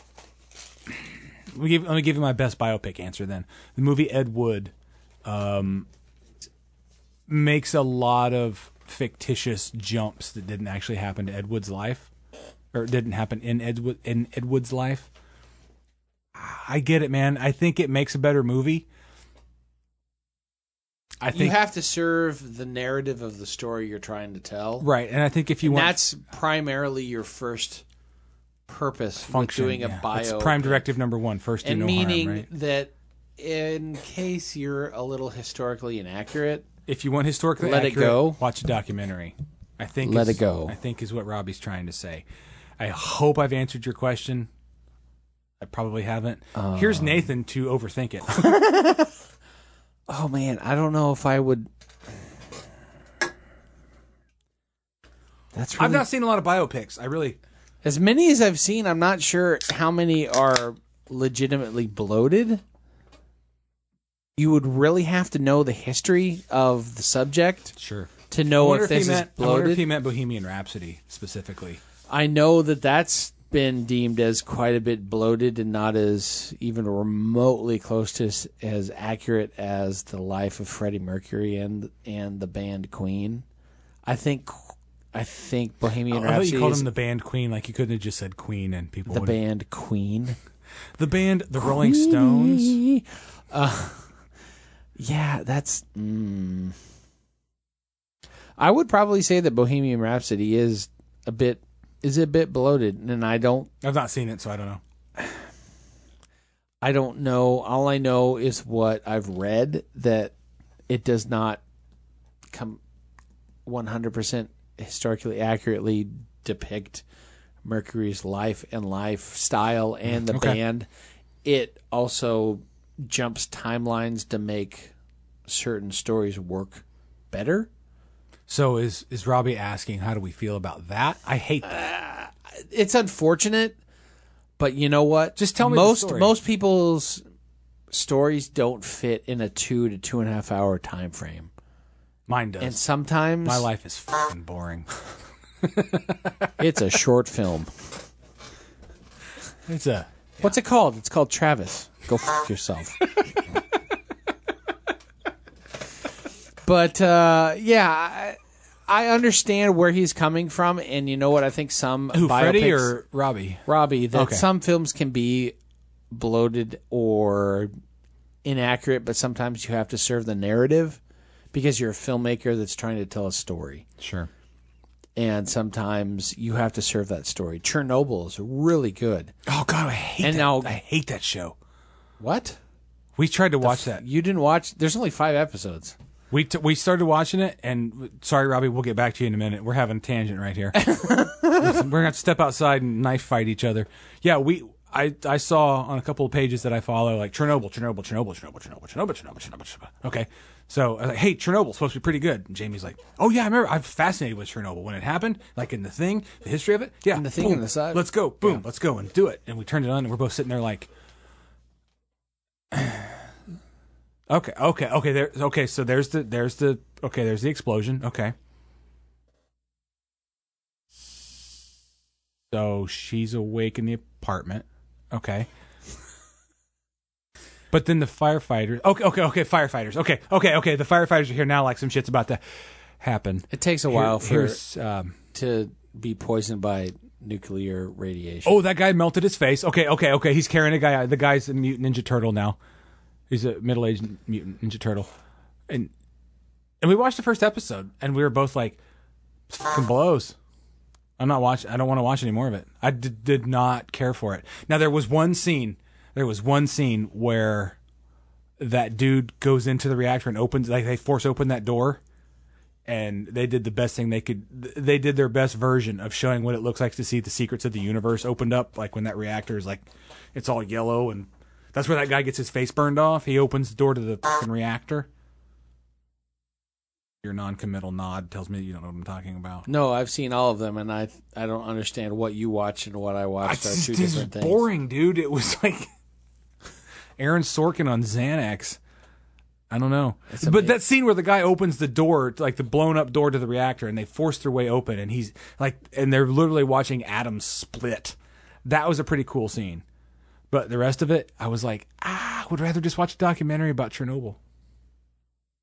Does that help, Robbie? Does that answer your question? I hope it does. I'm going to have to fight Nathan after this. It's going to get rough.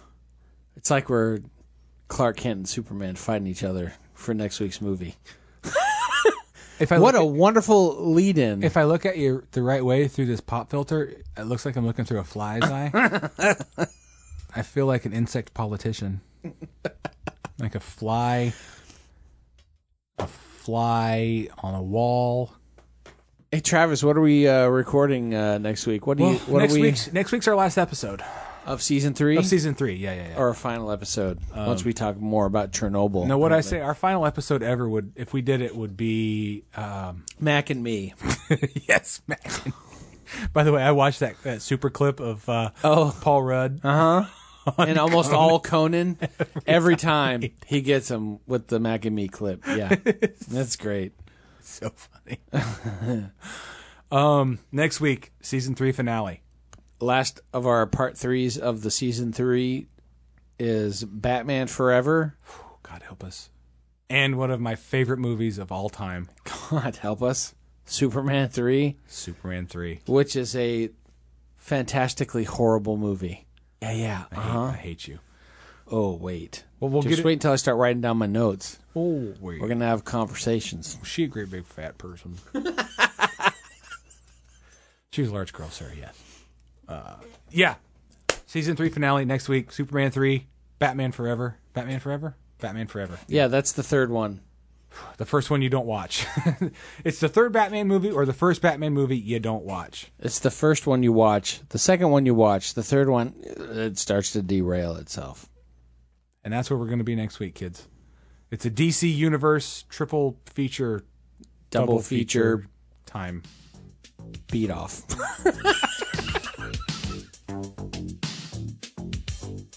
Six Pack Double Feature is a Klopek Media production.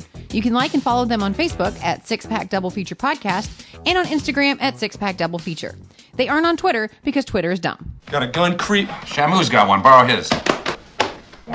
What have we here? That's my dick. Oh, funny boy. What have we here? Looks like heroin, Gene. Hey, you just planted that. What'd you say? You fellas want to read me my rights? You have the right to remain silent. You have the right to have your face kicked in by me. That's nice. You have the right to have your balls stomped by him. I'll waive my rights.